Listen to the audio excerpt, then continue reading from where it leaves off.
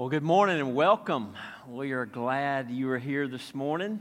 Welcome to those of you joining us by live stream. It is good to be back with you this morning. We missed you guys the last couple of weeks.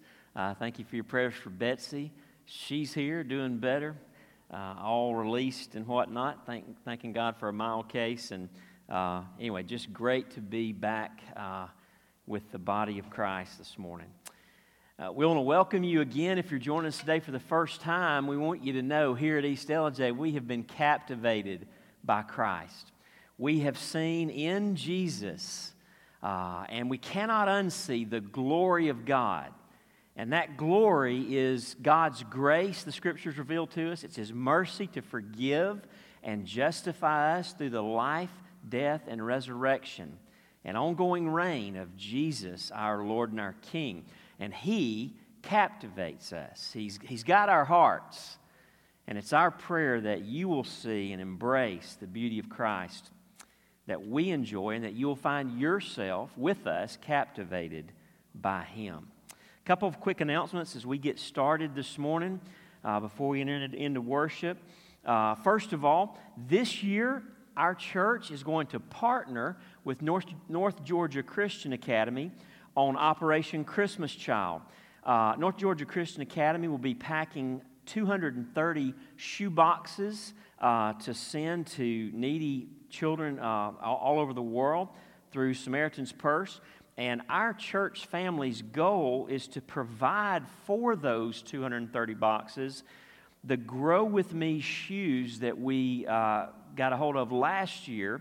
A great gift to put in those boxes. These are shoes that expand for 5 sizes. And so our goal is to put a pair of those shoes in each box. Those shoes are $20 a pair. We need $4,600 by November the 2nd.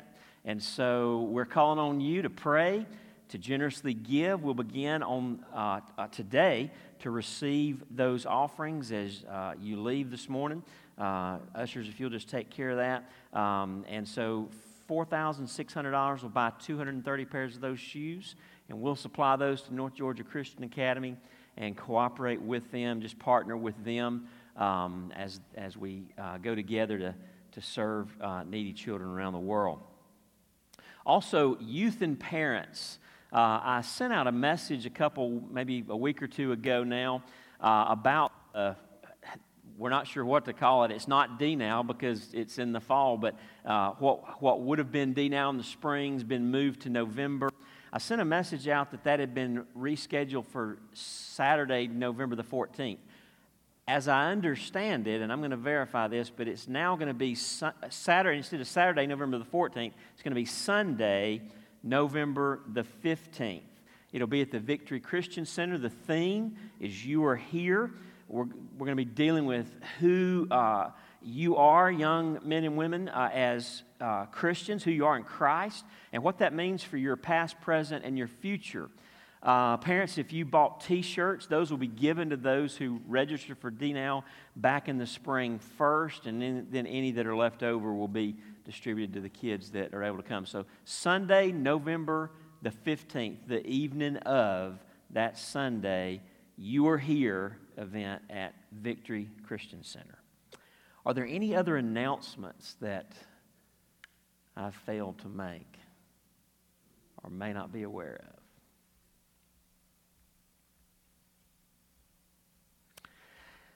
Well, if not, I just want to say a couple of thanks this morning. I just want to thank our worship team for carrying on and continuing all throughout this time to lead us in worship. I want to thank our children's workers who have made Sunday mornings happen again as we kind of try to get back in a rhythm here together at church on Sunday mornings. So thank all of you guys who are making the nursery happen, children's Sunday school, children's church. We appreciate you and thank you for what you do. Also, as always, thanks to Doug Jordan, who makes all the technical connections happen so that if you're not comfortable being here this morning, you're watching us via live stream. So thank you, Doug, for your help with all that. Would you join me in standing? And I want to read to you from the Word of God. Let's stand together. Luke chapter 9. verses 37 to 45 will be where we find our text for this morning. We're actually going to be jumping over to Mark's Gospel for most of the message this morning. But this is the text from Luke, the parallel text there in Luke's Gospel from which we launched this morning. Luke chapter 9, verse 37. This is after the Transfiguration. You'll remember they were up on the mountain and all the three disciples saw Jesus' glory there. And the Father spoke and said, "This is my Son in whom I'm well pleased. Listen to him." 9 verse 37 says, "On the next day, when they had come down from the mountain, a great crowd met him. And behold, a man from the crowd cried out, 'Teacher, I beg you to look at my son, for he is my only child. And behold, a spirit seizes him, and he suddenly cries out. It convulses him so that he foams at the mouth and shatters him and will hardly leave him. And I begged your disciples to cast it out, but they could not.' Jesus answered, 'O faithless and twisted generation, how long am I to be with you and bear with you? Bring your son here.' While he was coming, the demon threw him to the ground and convulsed him.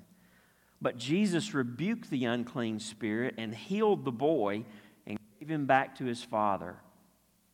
And all were astonished at the majesty of God. But while they were all marveling at everything he was doing, Jesus said to his disciples, 'Let these words sink into your ears. The Son of Man is about to be delivered into the hands of men.' But they did not understand this saying, and it was concealed from them so that they might not perceive it. And they were afraid to ask him about this saying." It's a joy this morning to know the God who rules over all things, to know Christ who has all authority in heaven and on earth, over things, over all principalities and powers. It's a comfort to know this morning that this Jesus is my Savior, and He rules over evil spirits. He can cast out demons. And we know that all of this was possible because of what He would do on the cross, because that ultimate victory He would win having lived a perfect life as He went to the cross and died the death that we deserved, and on the third day rose from the grave in victory, demonstrating that He was in fact Lord of all, King of kings. And so what a privilege it is just to know Him today, amen?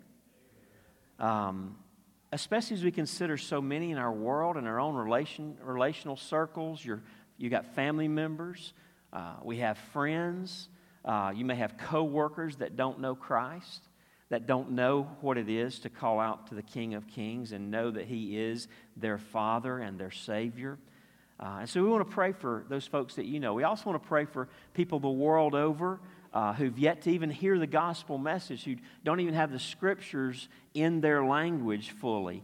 One such group is the Saniki of Mali, West Africa. This is a Muslim group, 1,735,000 people with 0.1%. What I think that means is there's 173 roughly known believers out of 1,735,000 people. And so we would pray that God would reach them with the gospel, even through us. So join your hearts with me as we pray and thank God. Lord Jesus, You are King of kings and Lord of lords. You are the Son of God who commanded evil spirits to flee. You are the one who lived in our place, perfectly fulfilling the law for us. You went to the cross and bore in Your own body our sins on the tree, paying the full ransom for us, totally and fully redeeming us forever. And on the third day, after You were buried, on the third day You rose again in victory. proving that you are Lord. The Father gave you the name above every name, that we would all bow before you. And so, Father, we thank you for your grace. Lord Jesus, we bow our hearts before you today. And we thank you that we know this truth, that we know you. We pray for our co-workers, our friends, family members, even close family members today. God, we pray for neighbors, that you would open their hearts to understand this gospel, that they could see our Savior, the Lord Jesus himself. Father, we pray for the Soninke people of Mali, that you would penetrate their culture with the gospel. Father, that the few believers that are there would be bold, even as they're intensely persecuted in that Muslim world for naming the name of Christ, physically threatened, lives often in danger. Father, how we pray that you would make them bold and that you would use them even in the face of danger to spread the gospel. Father, we think of the many in our community this morning that are sick, folks around the church family that are sick. We pray that you would bring healing to them. Father, I thank you for our church family. We pray that you would strengthen us. We pray that you would give us wisdom and strength, and Lord, that you would enable us to move forward in these days with a fresh and clear vision for how you would use us in this place. Father, we pray for our nation. What turmoil on multiple levels today, Father, and how we ask that you would make the Church of Jesus Christ a light that radiates grace and truth and love in such a hate-filled, angry, upside-down and confused world. Father, may we walk close with you day by day. And may, above all things, what's first on our lips and modeled in our lives be the good news of God's grace in Jesus Christ, which alone can save and change the hearts of men, women, boys, and girls. Father, we are thrilled to be able to worship you this morning. How quickly we may forget the joy and the privilege of being in this place. Thank you that my family can be back here this morning and join our hearts together. And so, Father, now, by your Spirit, would you just lead us? Would you lead our time of singing and worship and music? Would you work in our hearts to focus our hearts and minds on Christ? Would you exalt Jesus above all things? Would you keep our minds from distractions during this time? What's going on this afternoon? God, may we just focus on Christ and in Him find our all in all and the satisfaction that only He can give, so that you are glorified even as you so richly deserve. Father, make it so for your name's sake we ask these things. Amen. Remain standing as we worship in song. It's good to have everyone join this morning. We're going to sing Same Power to start with. Jason will be leading us in that.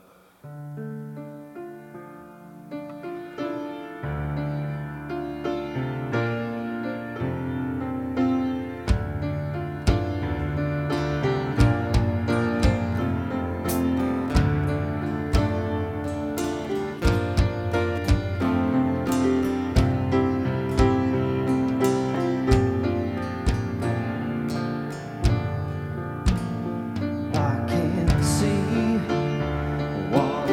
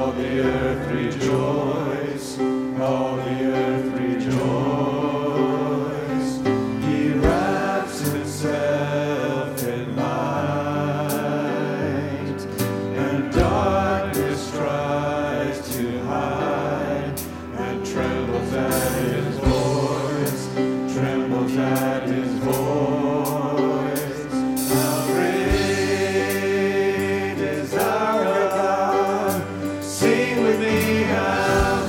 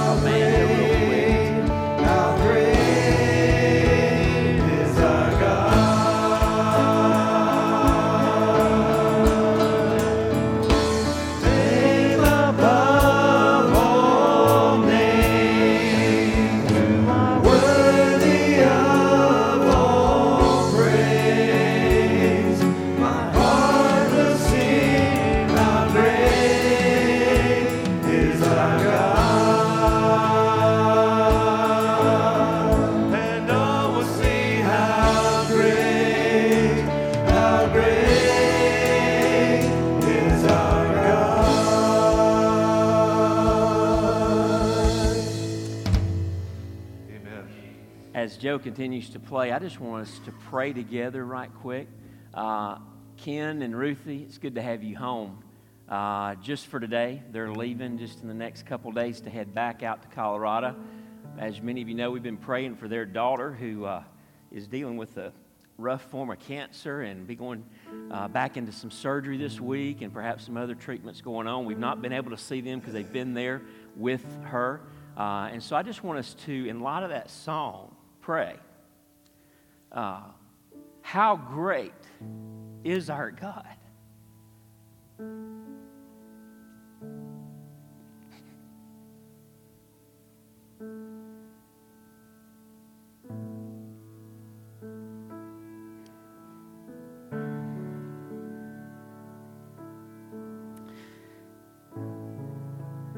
Our God can heal supernaturally, completely, to the confusion of medical people. Are we on the same page? You understand what I'm talking about? James 5 tells us to pray. So that's what we're going to do. We're going to pray for God to bring healing to Amanda Bankston. James also makes it clear that as we pray, if the Lord wills. We do not demand or control or command God. He is God. But we believe He's able. How great is our God? And we ask Him for His glory and for our joy in Him, even for the witness to His name, for those that would be surrounding the Bankston family there in Colorado Springs this morning that would watch God move. So join your hearts with me as we pray. Father, You are almighty. There is no one like You. You reign over all things. You created us. You give us our next breath. None of us, healthy or not, just keep living because we have the will to live or power in ourselves. Only You sustain our being every moment of every day. And God, if that's true, if You made all things, if You keep us together and alive, then You, the creator and sustainer of all things, You can heal. You've shown us You can. All through the Gospels. We've seen it in answer to prayer here. And today we come in obedience to Your word. And we pray that You would bring healing in Amanda's body. That as the great physician, You would act and intervene and change what's happening there completely. For You are able, You are worthy. Do it for Your name's sake, O God.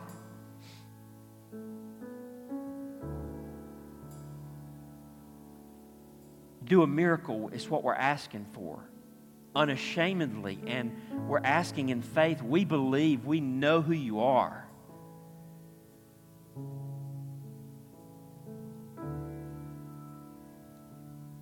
And because we know who You are, we pray boldly and expectantly. But Father, we ask if it be Your will that You would do these things. Because we also know that You're so much wiser in the outworking of history than our thoughts. And so we trust You now. Father, in this moment, I just pray that right now You would especially encourage and comfort Ken and Ruthie. That even right now across the nation out there in Colorado, that You would surround and hold and comfort Ben and Amanda and their kids. And I pray for great wisdom and guidance and understanding to be given in the processes of medicine that are going on there with doctors and nurses. But Father, again we ask as we close this prayer, would You surprise us with what shouldn't surprise us? Would you let us get news that Amanda's been healed? You can. So we trust this into your sovereign wisdom and plan, and knowing your goodness in all things. Thank you that we can pray to our great, great God. We ask these things in Jesus' name. Amen. Got one more? Yeah. We'll sing one more because I got to get over that.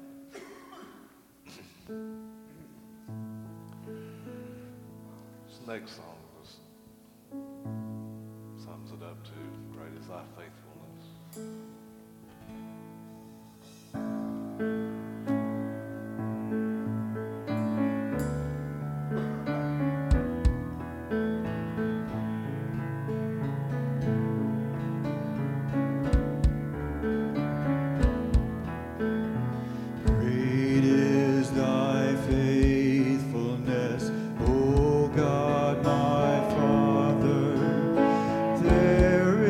No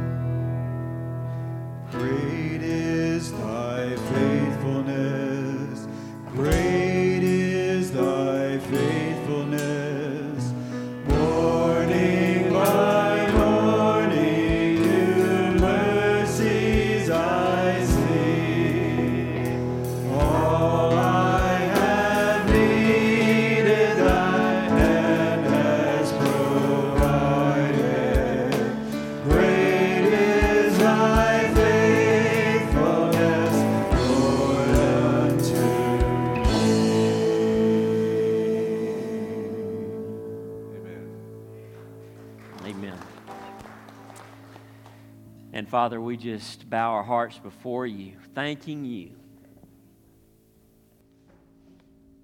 that you are absolutely faithful to your word and to the word given to us, to the truths and promises that you've spoken to us through Scripture.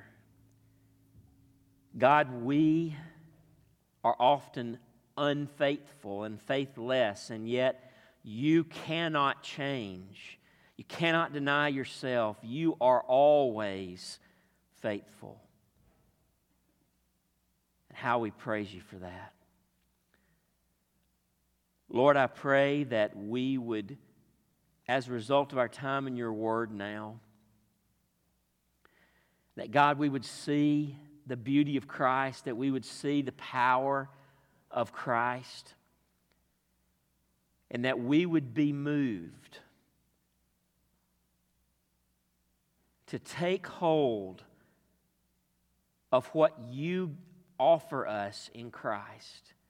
For some in the room today, God, and watching by live stream, salvation, that they would, for the first time, come into a personal relationship, have peace made between them and God through the finished work of Jesus by simple childlike faith today. For us who are your people, for the church of Jesus Christ, Father, I pray that we would take hold of the power, the strength, the ability that is not ours but can be ours as a gift from you.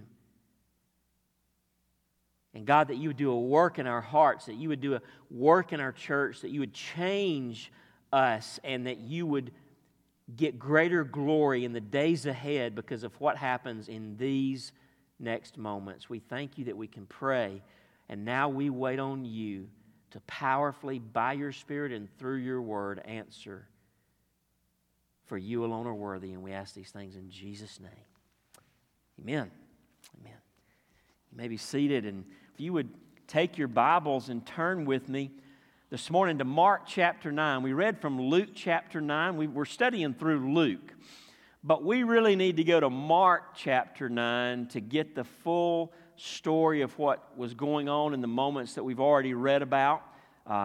Mark will fill in some things that will really help us to understand what Jesus is teaching his people here, his disciples there. So find Mark chapter 9, and in just a few minutes we'll pick it up with verse 14. So this is the African impala. And what I'm told about this creature that lives on the African continent is that thing can jump to a height of 10 feet high. Now, I'm 5'7" on a good day, so just imagine two of me, which still isn't very high, I understand, but that's like 10 feet. That's way up there. Mr. Bobby, I was up Rock Creek the other morning and riding up through there, and you're familiar with that valley, and you know the Sisson place up there on the right. There's a dark brown fence, and that fence, best I can tell, is about 5 feet high, because like I said, I'm about 5'7", so I mean, it's high, 5 feet high. And I was riding along through there, and there was these two bucks standing there. One, the one I'm talking about, pretty nice 6-8 point buck, standing literally from me to this podium from that fence. Flat-footed, standing there, and when I came along, all of a sudden, without any kind of, Andy, there was no run and jump. You know, I mean, we need run and go if we're going to jump anywhere. At least I do. That deer, standing right by that thing, 5 feet high, just jumped right over it. Now, that was pretty amazing, but this impala can do twice that, 10 foot high. It can cover a distance in one jump of over 30 feet. But an African impala can be kept in any zoo or enclosure around the world with just a 3-foot wall. You say, well, how does that work? Any ideas? What sense does that make? They can jump over 3 times that high, but a 3-foot wall Go to the zoos around, go to Atlanta Zoo. You'll see it's a 3-foot enclosure. They don't have to have a 10-foot wall to keep the impala in. Why? Because the African impala will not jump if they cannot see where their feet are going to land. How about that?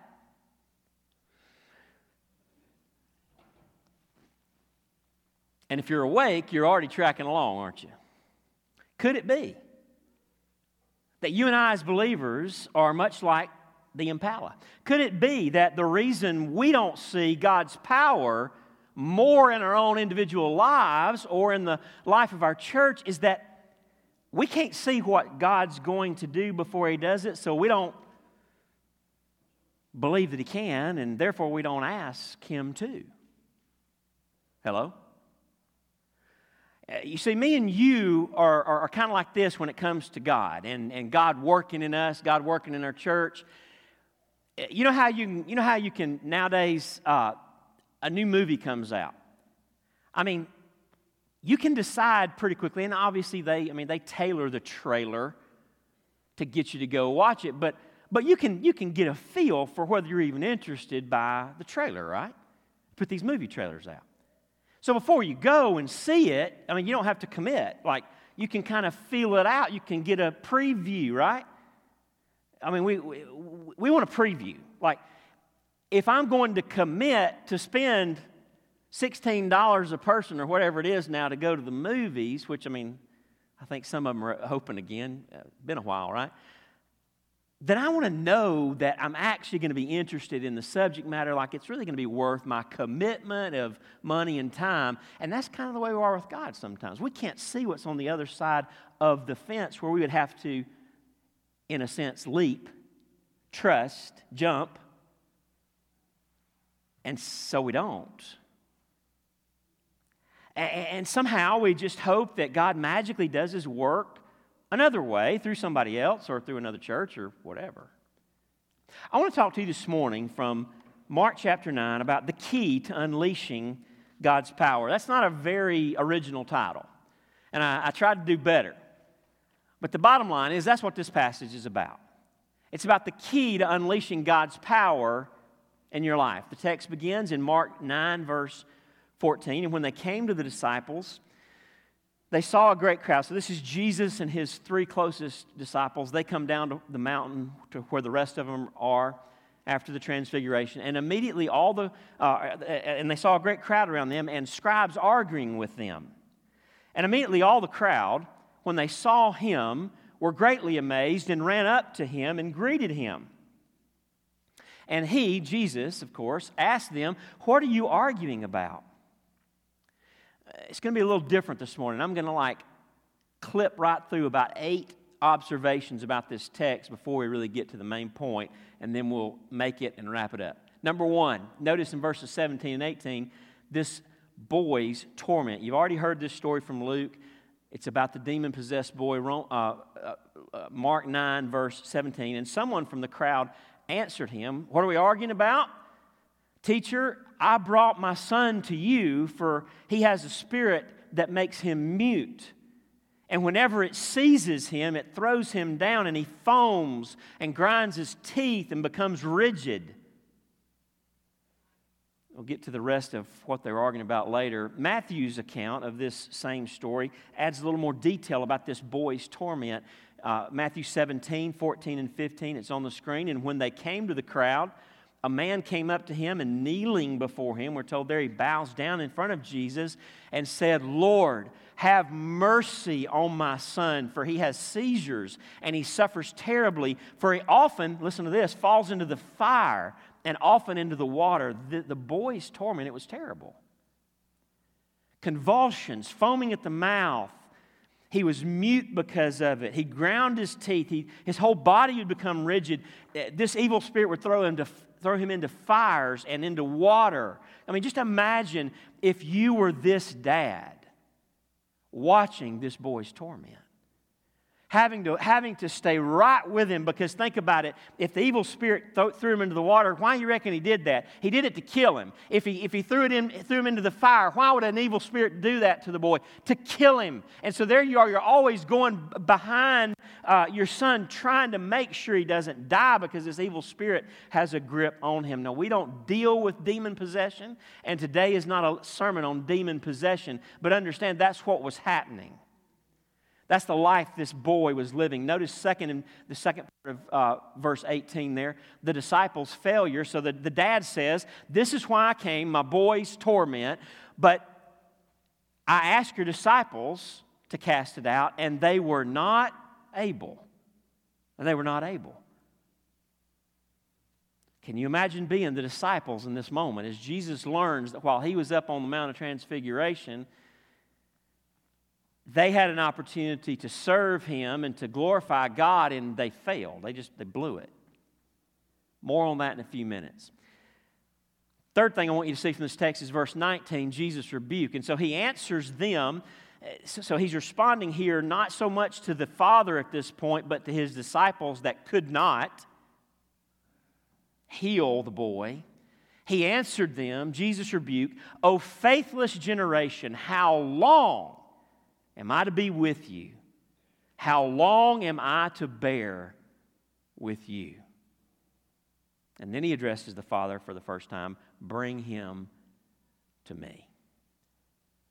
Oh, faithless generation. He looks at his disciples, he says, "Guys, where's your faith? Oh, faithless generation, how long am I to be with you?" The idea is, and you not learn. How long am I to bear with you? In Matthew's account of this, it says, "Oh, twisted and perverse generation." You've got your eyes in the wrong place. They're not on me and my power. They're on you and your status. Fourth thing, in verses 20 to 22, Jesus' compassion. Note it here. "And so they brought him the boy. And when the spirit," that is the evil, demonic spirit that was in the boy, when the spirit saw him, that is Jesus, immediately it convulsed the boy, and he fell on the ground and rolled about, foaming at the mouth. And Jesus asked his father, "How long has this been happening to him?" And he said, "From childhood. And it has often cast him into fire and into water to destroy him." Jesus' compassion. Jesus did not need informed by the Father about the history of this boy's disease, did he? And this demon possession. He didn't need the Father to tell him that. He knew those things, right? Why does he ask him? Because this father's hurting. And Jesus models for us what is true in your relationships and mine. Sometimes the beginning of ministering to one another, loving each other, is just to listen and let people tell their story. To let them know that you care about them as a person. You see, this father was not coming to this impersonal force, this healing station, where a machine, you push a button and this powerful machine makes you better. He was coming to the person of Jesus, and Jesus cared about this man. This man's life, who he was, where he'd been living with his son mattered to Jesus, and he was compassionate and he wanted to hear the story. Maybe there were other reasons. Maybe he wanted this testimony to be given so that when he healed the boy, it would be even greater to the glory of the one who healed him. Amen? Verse 22, the second part, notice the father's desperate and doubtful plea. He's just told Jesus it's been from childhood. It's often cast him into fire and water to destroy him. But Jesus, listen, if you can do anything, have compassion on us and help us. This word for help, it's a word that the idea is, just think of more like rescue us. So you happen to be passing by, someone's house is on fire, and you help them. You run into the house and get them out. This is the picture of help in this passage. That's how this father felt. Jesus, here's my desperate and even doubtful plea. I don't know, Jesus. I'm here. I don't know if you can do anything, but if you can do anything, have compassion on us and help us. Well, in verse 23, Jesus gives this rebuking promise. And Jesus said to him, if you can? It's a statement, kind of, but it's almost a question. It's a sarcastic response. If you can, all things are possible for one who believes. What that means is all things are possible for God, and all things are possible in your life if you turn to God and believe. If you can, Jesus said. All things are possible for one who believes. There's a promise, but there's a rebuke all at the same time. And then in verse 24, notice the Father's response, the Father's prayer, look, of weak faith. You ever prayed one like this? Immediately, the father of the child cried out and said, I believe, help my unbelief. Jesus, okay, you say you can. I believe a little bit. Help the rest of my unbelief. I'm going to take you at your word with the little bit of faith I have. Help my unbelief. The Father's prayer of weak faith. Surely he had heard of Jesus' ability to heal. That's why he came. He had a little bit of faith. He believed a little bit. He at least wanted to believe that Jesus could heal. Why then perhaps this weak faith? Why this question, if you can do anything? Well, again, imagine living where he's lived with this boy. You know, the man was human. The scriptures in the Psalms talk about God remembers that we are dust. This guy was feeling pretty dusty at this point. For however many years, he's been watching the torment of his son. And here's the bottom line. He's just flat tired. He's exhausted. He doesn't know if he can make it through the day as the dad of this boy, much less whether Jesus can heal this kid or not. He's just tired and just about done. And yet he cries out a good prayer. A prayer of weak faith. I believe, help my unbelief. Well, verses 25 to 27 record Jesus' powerful and compassionate healing. And when Jesus saw that a crowd came running together, he rebuked the unclean spirit, saying to it, you mute and deaf spirit, I command you, come out of him and never enter him again. And after crying out and convulsing him terribly, it came out, and the boy was like a corpse, so that most of them said, he is dead. But Jesus took him by the hand and lifted him up, and he arose. Isn't that beautiful? Jesus' powerful and compassionate healing. And there's something to the fact that Jesus touched him. He reached down and takes this like a corpse boy's hand and picks him up. There's something to that personal connection Jesus makes, that personal touch. Jesus could just said, get up. And guess what he'd have done? Because just like he commanded the demon, he could have commanded that boy, and that boy would have sprung up on 2 feet, just boom. But he gently and compassionately reaches down and touches the boy, takes the boy by the hand and lifts him up. Now we come to the main point of the story. Here's the main point of the whole message.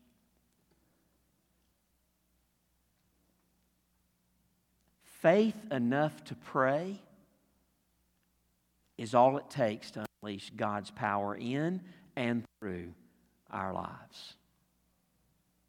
You see it in the story? We just read it. We just looked at it. We just unpacked it. Faith enough to pray is all it takes to unleash God's power in and through our lives. Faith enough to pray, I believe, help my unbelief. It started with, if you can, Jesus, would you please have compassion and help? Would you run in and pull us out of this awful fire that's burning our family down? Would you rescue us here? But then it stayed weak, and yet it was an expression of faith, and it was enough faith that this man cried out to Jesus and said, I believe, but I'm going to need you, God, to help me with my unbelief. I believe a little bit. I believe enough to talk to you, Jesus, about this. I believe enough to cry out to you, but that's it. That's all I got. I'm going to need you to help me with the rest. And what we see in this story is that faith enough to pray is all it takes to unleash God's power in and through our lives. Jesus cast out the evil spirit. Another parallel passage says, never to enter him again. He got the job done. This dad never dealt with that evil spirit tormenting his son ever again because Jesus spoke and cast it out. Well, verse 28 kind of circles us back around to the disciples. They were in trouble last time we saw them, right? Just a minute ago when Jesus was calling them faithless generation and so forth.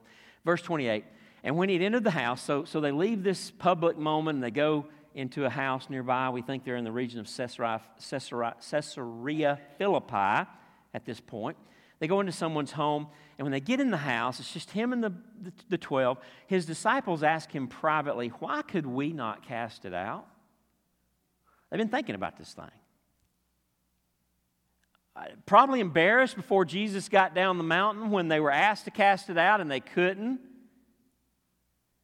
Then Jesus comes and they get rebuked in front of the whole, whoever was all out there, the whole crowd.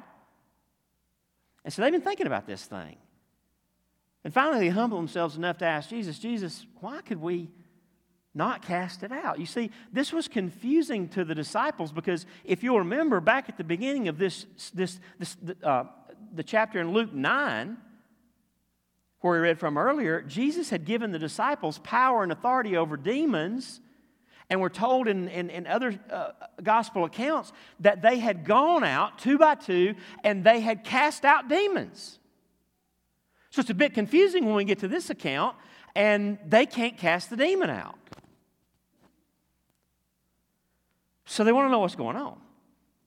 And don't miss this important point. Jesus is here preparing his disciples for the time when he'll no longer be with them. He's headed to the cross, as we read at the end of that passage in Luke 9 this morning. That's where he's headed next, is to Jerusalem to die.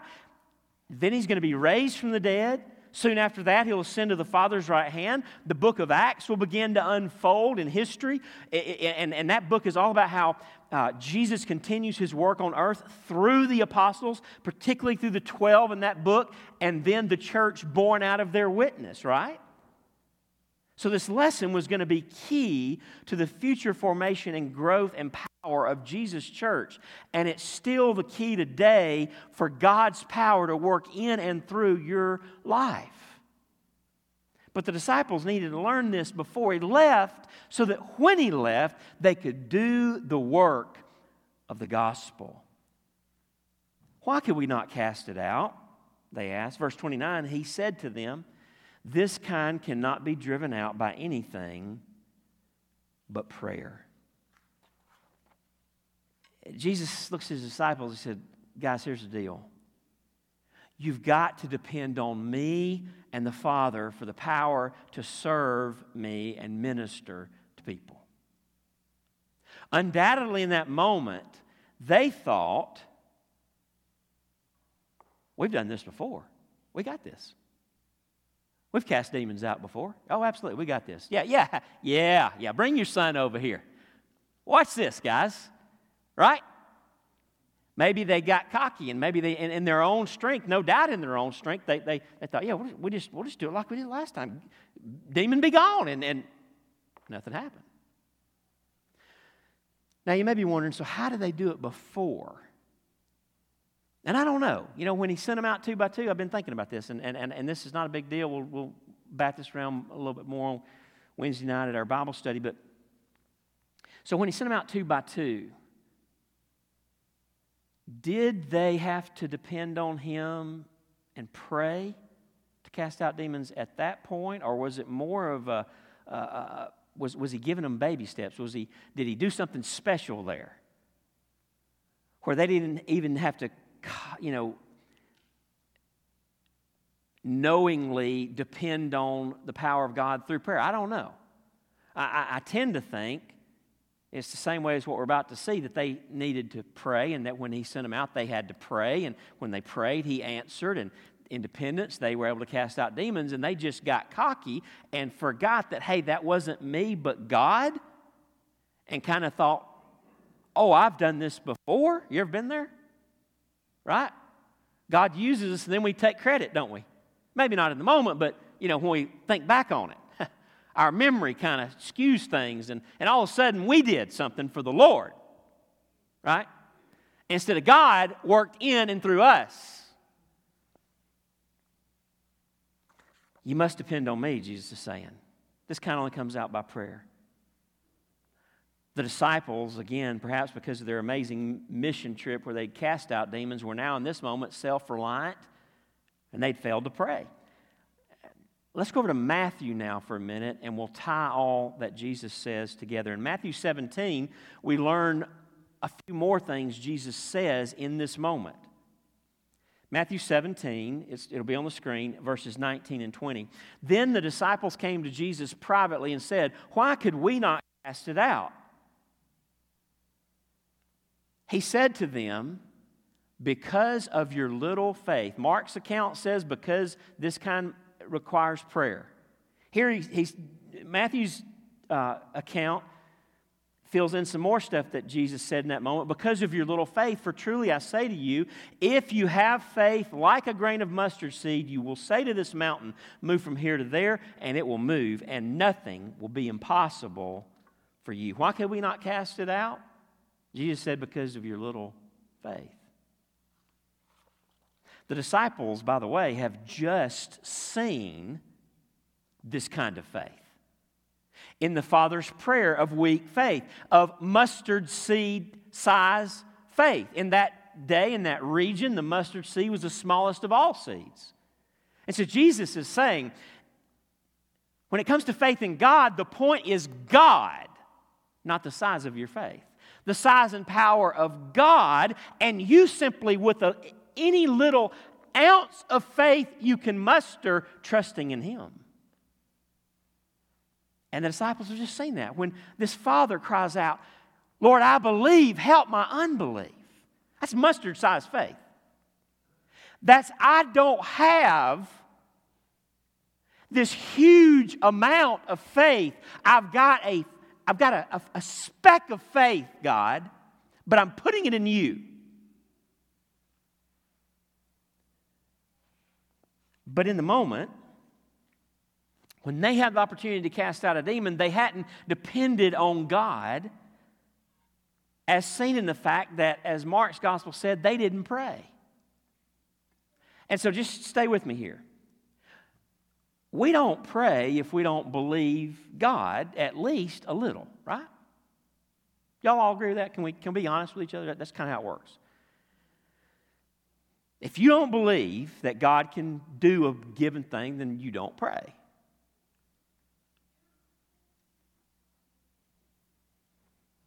And conversely, if we pray, we prove that we believe God is there, and we believe at least, maybe, He can probably do something. We've got a speck of faith if we pray, right? Are y'all with me? This is pretty basic math, right? I mean, y'all tracking? Think about it on the human level. If you have a question and you think that you think your friend might know the answer, if you think your friend even might know the answer, what do? Huh?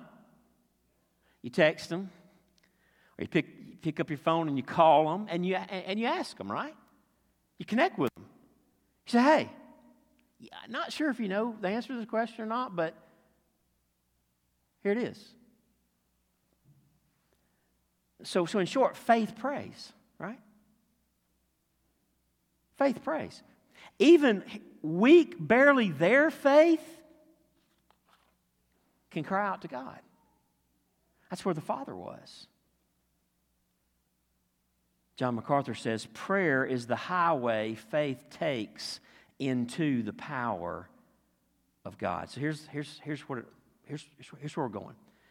How much faith does it take to get God's power in your life? How much faith does it take to see God's power at not only just at work in your life, but at work through you in the lives of others? How much faith does it take?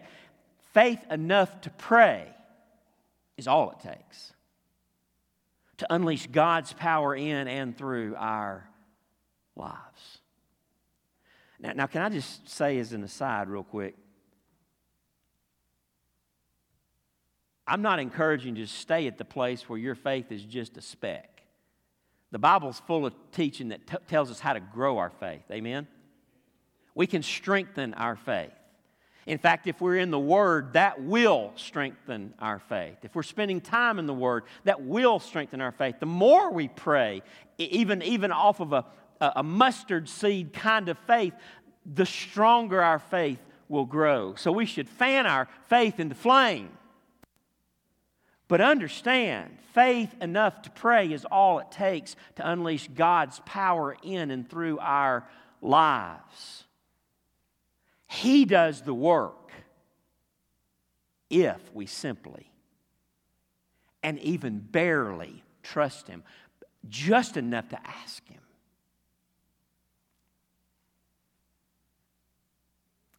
John MacArthur says, the Lord never expects perfect faith. He only expects imperfect faith because that's all He's ever going to get out of us. Amen?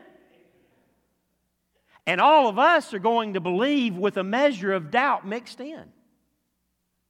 They'll never be, let's just face the facts. Face the music, guys. You will never totally in this life trust God. 100%. And you never have. Hello? Y'all all right? Why? Because we're still in this world. You're in a fallen body. You have what Paul talks about as the flesh, the sinful nature. Your faith will always have an admixture of doubt in it somewhere, even if it's a very, very, very small percentage, even if you fan that flame big until you see Him. The Lord never expects perfect faith. He only expects imperfect faith, and imperfect faith is enough. Faith enough to pray is all it takes to unleash God's power in and through our lives. Hear me, but this is not some magic formula. This does not mean that if you believe just enough to pray, then you can command God and bind God to do for you what you want done because you had faith. Are you tracking? But it does mean that God's power for doing God's will in your life is available and can be much more consistently experienced by me and by you than it currently is being if we will ask. It does mean that fruit that God has told us He wants to produce in our lives, what He's revealed to clearly be His will, can actually be something we see and live out and not just talk about. Passages like John 15:5 can come alive in our lives where Jesus says to us, I am the vine, you are the branches. Whoever abides in me and I in him, he it is that bears much fruit. For apart from me, you can do nothing. If you don't ask, you won't have fruit in your life. And faith enough to ask, to pray, is all it takes to unleash the power of God in your life. To produce fruit that will last, John 15 says, in our lives. Because it's not us, the branches, that produce the fruit. It's the vine to whom we're connected that produces the fruit. He is able.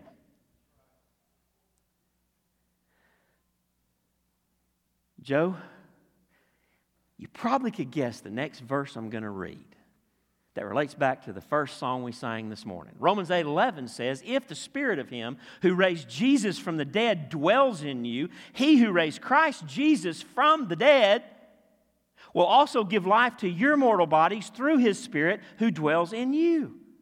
Twice He says it. The Spirit that lives in us is the one that rose Jesus from the dead. And so here's the deal. If He can do that, He can give life to you. What does that mean? He can produce fruit in your life. He can work in your life, and He can work through your life in power. The same Spirit that rose Jesus from the dead lives in us. And we ought to look like it. Our words ought to sound like it. Our lives ought to bear witness to it. There ought to be a way that we love, a measure of the way we sacrifice and serve other people that sets us apart. What is the key to seeing the Spirit's resurrection power at work in your life? Faith enough to pray is all it takes to unleash God's power in and through our lives. I mean, just think about it on a very practical level. Let's just bring it down to Tuesday at 11:30 a.m., okay? That's where are you going to be? Well, let's just put you in a situation. You're somewhere, work, school, wherever you're at, 11:30 this Tuesday morning, and God brings an opportunity for you to witness. Let me tell you something that's true in that moment, no matter what you do. If you're His, if you're truly His, then the Spirit of God, Romans 8 says, lives in you. And if that's true, then you have living in you the Spirit who rose Jesus from the dead, who we just said can then in turn enable you to do whatever God calls you to do and commands you to do in His Word. What that means is that 11:30 on Tuesday, you have the power in you to go through the open door that the Spirit of God has created in that conversation with your coworker, with your schoolmate, the person you're in class with. You see the door, and you have the power to overcome your fear, your embarrassment, whatever it may be, all those human things that keep us from speaking about Jesus. You have the power. Hear me. The one thing that makes the difference between whether you share Christ or you do not is this: will you have the faith enough to pray? It's that simple. The key to unlocking God's power in your life is in that moment saying, God, help me. God, give me words, and opening your mouth in obedience. And watching God give you words, watching God give you, overcome fear. Have you ever been there when you actually, when you get it right? It is an awesome thing to watch God. You're trembling. And when these things are over, you're kind of exhausted because you've been wrestling inside. You're scared to death to open your mouth for some unknown reason. They don't have a gun. They can't hurt you. They might make fun of you, but that's it. But you're scared to death. And finally, you pray. In that moment, you do the right thing. You have in that moment the faith enough to unleash God's power, and you say, God, give it to me right now. Help me right now. And He does. And I'm not saying it's like some lightning bolt. Let me tell you what that means. That means I start saying, well, I need to share something with you, or what you're talking about. You know what God's answer to that is? And I just say something that gets me going with the gospel. And God, by His Spirit, empowers us to talk at that point. That's the key. Hebrews 4:14-16 says this: Since then we have a great high priest who's passed through the heavens, Jesus, the Son of God, let us hold fast our confession. Is this how you think about your relationship to God and your freeness to pray? For we do not have a high priest who's unable to sympathize with our weakness, but one who in every respect has been tempted as we are, yet without sin. Let us then, with confidence, draw near to the throne of grace that we may receive mercy and find grace to help in time of need.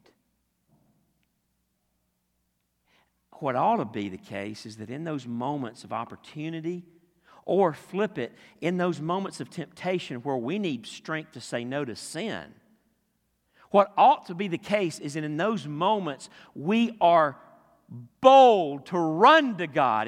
And what I want for us is not just a barely there faith. That's enough to move heaven and get the power of God at work in your life. But what I want for us is this, that we boldly run to Him. That we don't even have to hardly think about it, but our knee-jerk reaction becomes, in those moments, God, thank you for this opportunity. Here we go. Boom. Help me.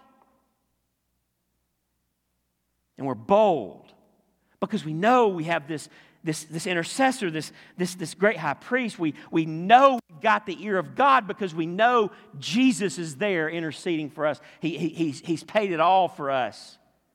And we are loved sons and daughters of the living God. His throne to us, listen to me, His throne to us is never a judgment seat. It will always be the throne of grace. So we can boldly come. And we can always find help, mercy, and find grace to help in time of need. Faith enough to pray is all it takes to unleash God's power in and through our lives. Do you believe God just enough to pray and ask Him to work in your life? We believe God just enough to pray and ask Him to work in and through our church? Do we? Faith enough to pray is all it takes to unleash God's power in and through your life, my life, and our life together as a church. Let's pray right now. Father, we confess that sometimes our faith is no more than a mustard seed. We get our eyes off of you. Perhaps we drift away from our time in your word, or we look at the world around us, our circumstances, and we simply fear. Perhaps we forget who you are. We doubt your ability. Thank you for this passage where Jesus teaches us that the faith of a mustard seed can move mountains. Lord, we read the book of Acts and we see that these 12 eventually did learn this lesson and they lived it out. They turned the Roman Empire upside down through the bold proclamation of the gospel that was enabled and empowered by simple faith that prayed for God to unleash His power in their lives and through their lives. And God, all that it would take to turn this nation upside down with the gospel is a church that will do just that. They were not extraordinary men. They're people just like us. And at times they didn't even have big faith, though certainly their faith grew. But they had enough faith to pray. They trusted you enough to believe you could, even a little bit believe, and then take a step of faith to allow you to work. God, help us individually to live this out. When we have to cry out, I believe, help my unbelief. But God, help us to grow in our faith and help us to live more and more like Hebrews 4 talks about, running boldly to our Father in the moment of temptation, in the moment of opportunity, and latching on, however imperfectly and weakly, to the one who is all-powerful. Depending on the indwelling presence of the power of the Spirit, the resurrection power of the Holy Spirit who lives in us to give us courage, to give us resolve, to help us walk away or help us open our mouths, whatever the case. Help us, Father, for you're worthy. Lord Jesus, you are so worth our whole lives. You are worth our lives being all about you. You are worth us getting out of the way of your glory in our lives. You are so worth us not keeping our mouths closed with that coworker Tuesday morning at 11:30, which I pray that you would give people in this church this Tuesday at 11:30 an opportunity to witness. I pray that for us. You can do that.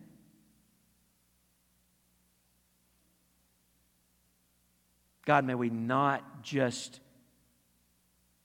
sin and say we couldn't help it. We just got a problem with that. We just can't overcome that. God, may we not demean the power of the cross and the resurrection that way. And even if we're struggling hard, may we cry out, I believe, help my unbelief. Thank you for giving us the key to unleashing your power in our lives and through our lives, all for your glory. I pray these things in Jesus' name. And we ask, Father, that if there's any in the room who've never trusted you for the first time as Lord and Savior, maybe right now they are struggling. They're not sure you can save them. You can. Your right hand is mighty to save.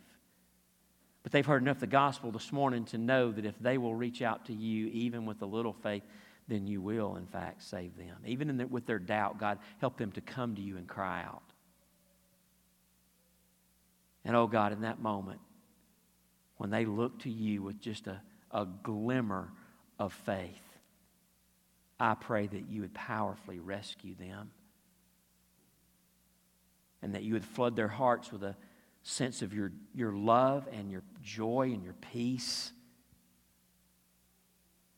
and that their weak and doubting faith would be made strong, Lord, that they would know that you are faithful, that great is the faithfulness of the God who sent his own Son to die, be buried, and rise on the third day to save us. Work in their hearts now, we pray, in Jesus' name. Amen. Let's stand and worship together as we close.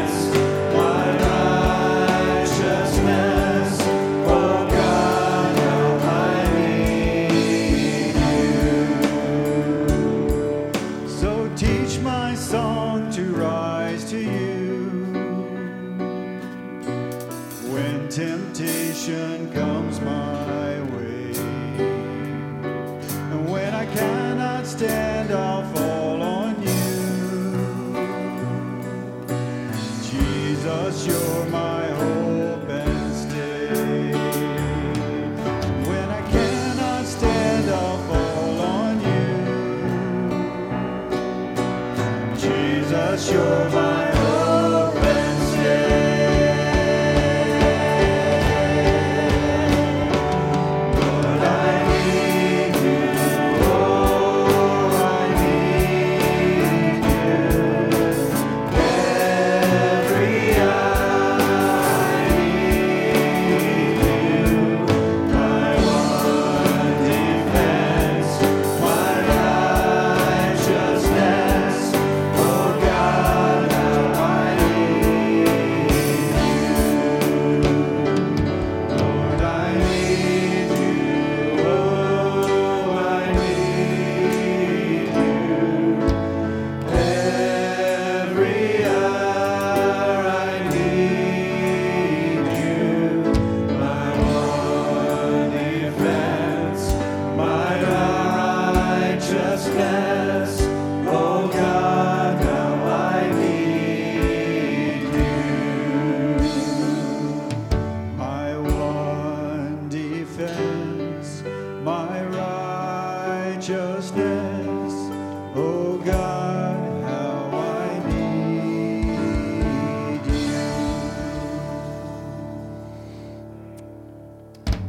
Amen. Amen. Amen. You know, that song described just what we were talking about, the application of the sermon. Amen. Just crying out to Jesus, singing out to Him in the middle of those moments when temptation comes. Amen and amen.